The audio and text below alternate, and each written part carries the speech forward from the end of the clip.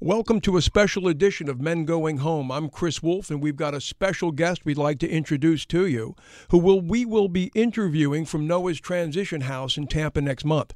Many of you remember Barry Stevens, who was convicted of first-degree murder at the age of 17 and spent over 30 years in prison. The Davie police officer who witnessed the crime 33 years ago and arrested Barry actually saw our show, reached out to us, and we asked her to be a guest. So before we introduce her, please welcome my good friend and co-host of this show, Andy Corge. Welcome, Andy. Chris, have you ever seen an email quite like what we saw? No, that email blew week? me away when I received it because, first of all, the chances of somebody who was at the scene of a crime 33 years ago seeing a show today and reaching out to us is pretty amazing. It was, and former detective Renee Griggs in that email talked about some details that were left out. I'm looking at the email Right. as we talk here this morning, details that were left out that she believed our audience may be interested to know. And I'm excited to be able to get her on the air and proud of her that she's a police Right. officer that wants to see criminal justice reform Yeah. in many ways that we needed here in America. Yeah, Barry was an outstanding guest, and he told us the details of what happened from his perspective. So to get an email from not only the arresting officer, but the officer who rolled up on a crime in progress was pretty amazing. Yeah, and that was one of the real unique things about the whole thing was not only was she the officer that arrested him, but she actually witnessed the entire thing, which must have been I imagine, a very traumatic experience for Renee, and we'll talk to her about all of that in a moment. Let's get this show on the road. I believe we have former officer Renee Griggs on a Zoom call with us, so please welcome former Davie police officer Renee Griggs. Welcome to the show, Renee. Thank you, Chris, so much. Thank you both, you and Andy, for inviting me. I really, really appreciate it. Well, I appreciate everything that you're doing also in the show. Thank you. Every time you air it. Thank you. Thank you very much. Yeah, we were absolutely blown away and fascinated by your email because we did. Less than 2 months ago, we had Barry Stevens on the show, and he told a fascinating story. So for you to reach out to us was pretty amazing. Now, from our perspective, what we understood happened that night in terms of the intricacies of that evening, apparently Barry had a score to settle in Davie, Florida, so he stole a car with, we were told, one other person. And then when they got to Davie, the car broke down and they were accosted by a truckload of rednecks who apparently were going to come back with more guys and beat them up, at which point they decided they better steal a car or jack a car, and that is when I believe we know that somebody lost their life, and Barry was then convicted of first-degree murder and sent to prison for over 30 years, correct? Yes, that is correct. All right. Now, you did say that there were details of that evening that Barry had left out. What did Barry leave out that happened that night? And take us back to your involvement in what happened that night. My reference to the details that he left out has more to do with the actual arrest. But that comes obviously after I saw what happened. So if you want me to go back to what I saw, I can do that, and we can then talk about my reference in the email. Well, apparently you actually saw the crime, the murder take place, but they didn't know you saw the murder take place, correct? I think they were very surprised when they looked up and saw my marked patrol car right after the shooting. We were in the same intersection. I rolled into the intersection at Nova Drive and College Avenue, where the victim, Orrin Bauman, was he was on College Avenue facing north, and I was coming east on Nova Drive, getting ready to turn south on College Avenue. When I was at that traffic light getting ready to make that right turn is when I saw the Chevy Citation with Orrin behind the wheel, and there were three young black men around the passenger side of the Citation. Barry being at the passenger side door, the front, and the two other kids were near the rear quarter panel of the car. about the same instant that I noticed them was when I heard the shot ring out. You actually heard the shot? Yes. Had you ever witnessed anything as a police officer? I mean, you were a rookie cop at that point, right? Correct? I was on the job for 15 months. I had just made my probation 3 months before that. And I myself was only barely 23 years old. And the victim, I believe, was only 18, and he was a rabbinical student, and it wasn't even his car, correct? That is correct. Okay. He was a rabbinical student at Bard College in New York, and he was visiting his family for Passover. And it was especially gut-wrenching because his mother was delighted that all 4 of her sons were going to be home for Passover, which was a very rare occasion as they were very busy and spread out around the country. So because they were all going to be home, the vehicle thing was kind of an issue because, you know, they're young men and they had places to go, people to see. And so one of their family friends wanted Oren to have a vehicle to be able to visit with his friends. That was the Chevy Citation he was driving. Was loaned to him by a family friend. So Oren, they, as we understood it, they pulled Oren out of the vehicle.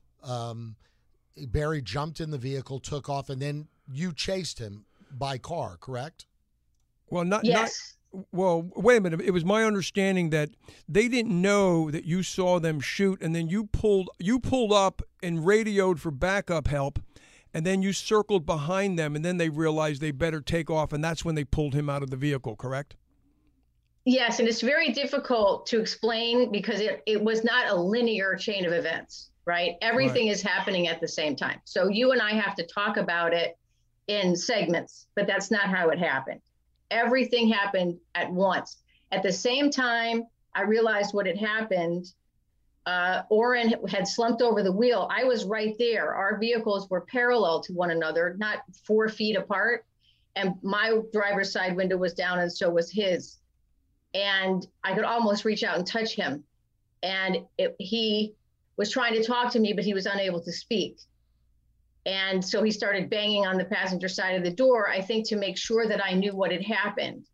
At the same time, Barry and the other 2 folks that were with him they did not know, I don't think at that point, that I saw what happened. Now, so they started kind of nonchalantly walking away the opposite direction. Quick question. Barry told us he was with one person. You said there were 3 people there. Correct. Who was the third person? His nephew. Okay. Barry's nephew. He was only 14 years old. Okay, go ahead. Sorry to interrupt. Go ahead. That's okay. So Barry and the other 17-year-old, actually all 3 of them, started walking southbound on College Avenue, which is the direction I was now heading, very slowly. Barry had the gun still in his right hand, which had he raised it, he could have shot me in the head because my window was down. So I didn't want to see them. I didn't want them to see me grab for the radio mic because at the time our radio mics were positioned on the dashboard of the car. He would have seen me reach for the radio mic. There were other vehicles in the intersection. There was other traffic there. I did not want to get into a gun battle and potentially other people get hurt. So I waited until my hand was out of their view. My rear quarter panel would have blocked their view as they walked down College Avenue in the swale, the opposite side of me.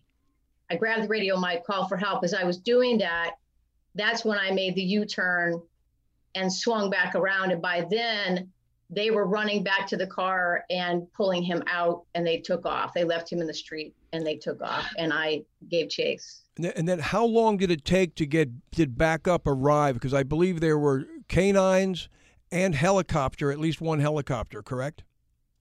Yes, the chase took us down eastbound on Nova Drive, then northbound on Davie Road. Jeff Bell was driving the car. Barry was in the front passenger seat. The other kid was in the rear passenger seat. And they were traveling at a high rate of speed. They tried to make that turn. Remember, this is before pre-I-595. So 84 was the east-west throughway. and they tried to make that left turn going too fast and nearly hit the guardrail on the canal side of 84. So one of my backup units was there at the intersection because he fell in behind me chasing the car. An off-duty Fort Lauderdale police detective was coming westbound on State Road 84 in his own car, jumped out and helped my backup get Jeff Bell out of the car and arrested him. At the same time, Barry and his nephew bailed out of the car and started to run down east. They were running east in the westbound lanes of State Road 84, and I began to chase them on foot. And did the nephew? That's when the helicopter and the K9 units were called. Was the nephew apprehended before Barry? No, that happened right after Barry was. Right after Barry was in custody. They were hiding in the same place. Okay.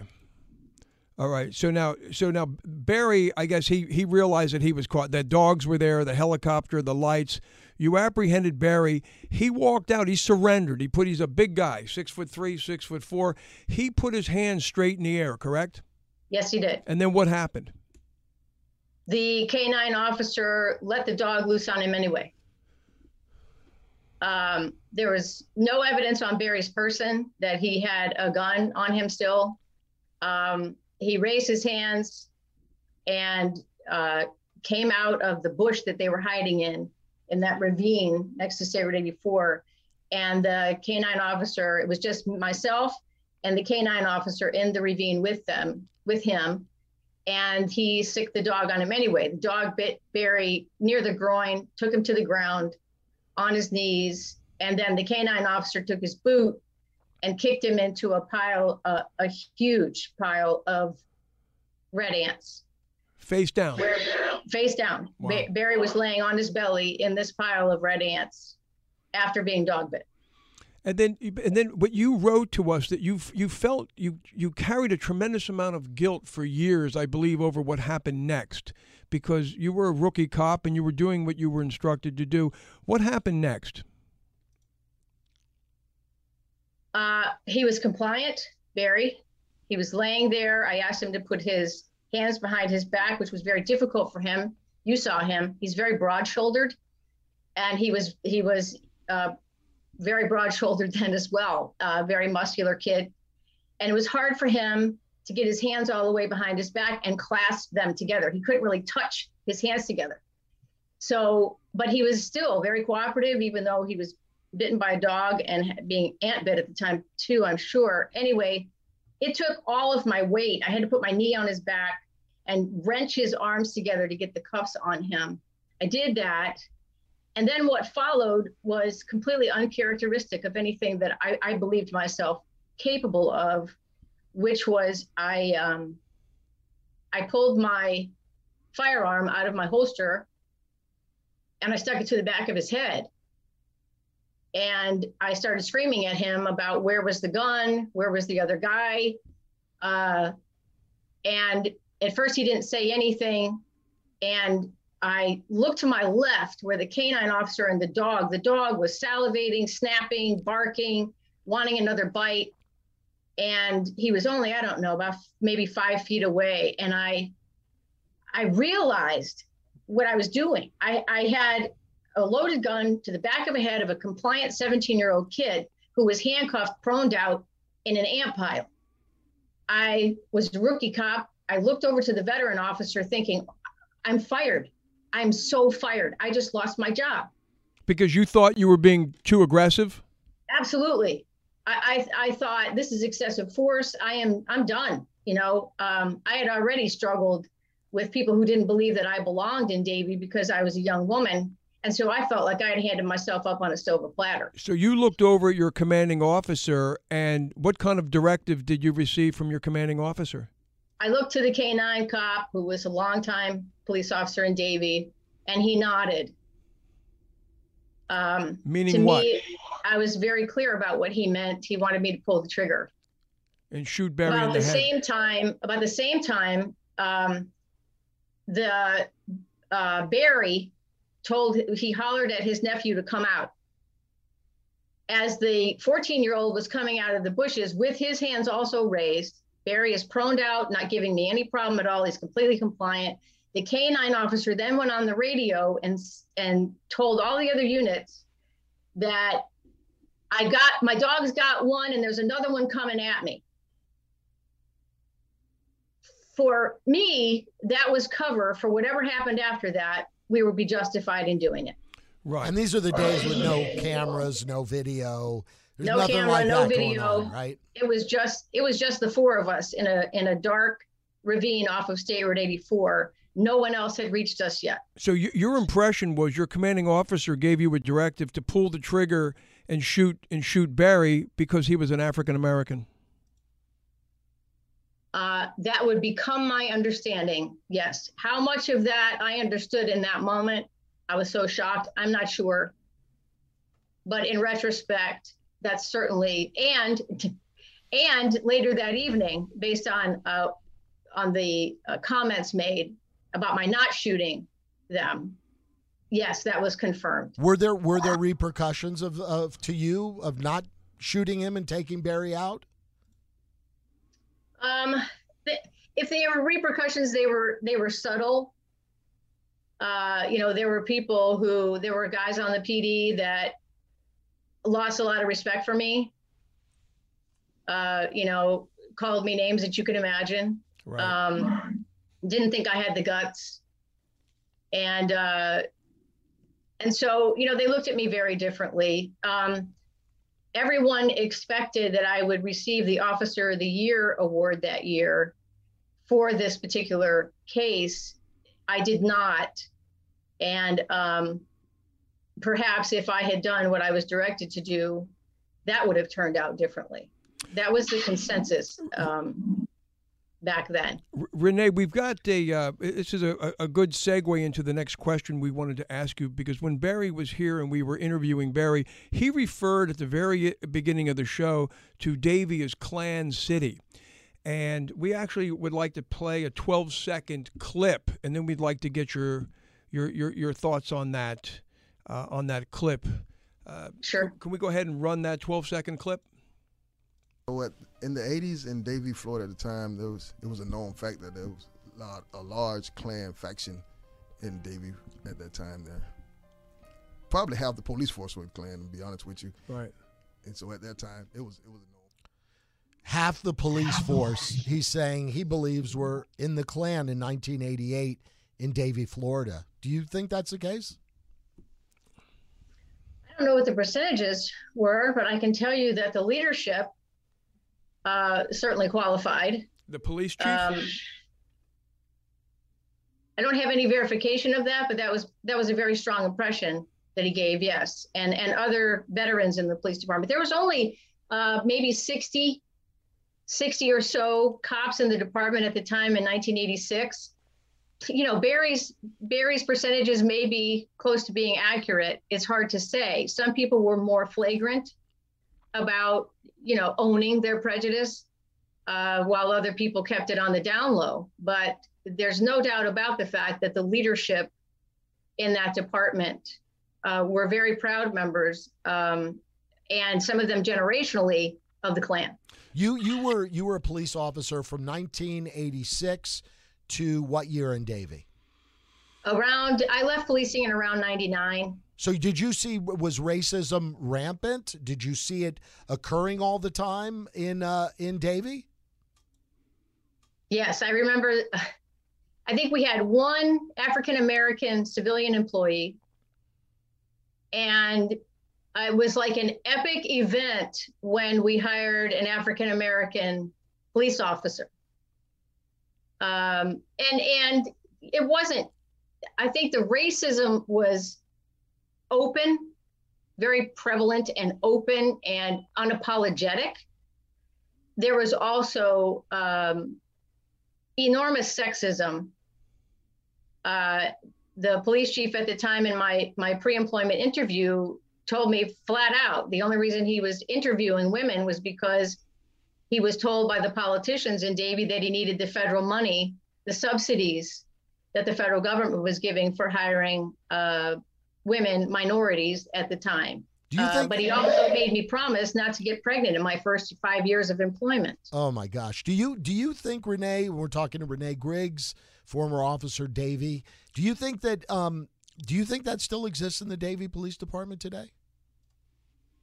I can give you my opinion, but that's only opinion. Mm-hmm. What I can tell you is evidentiary of prejudice, which is the incident that happened last year right after COVID, when COVID hit, when the then Davie police chief got in trouble for making a comment about the first law enforcement officer in Broward to die of COVID, telling his troops not to worry about it, that everything was going to be okay because that guy died of COVID because he was gay.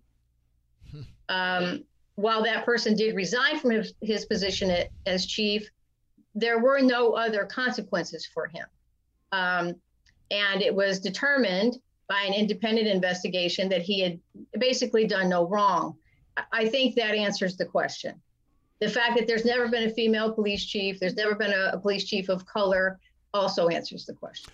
Renee, we have so much more to ask you, and unfortunately, we're out of time on this special edition of Men Going Home. We have so many questions to ask you about how this all changed your life, going back to 1988, and you've accomplished so much since then. So we do look forward to speaking to you in a couple of weeks in Tampa, and we want to thank you so much for being on the show today. Thank you so much.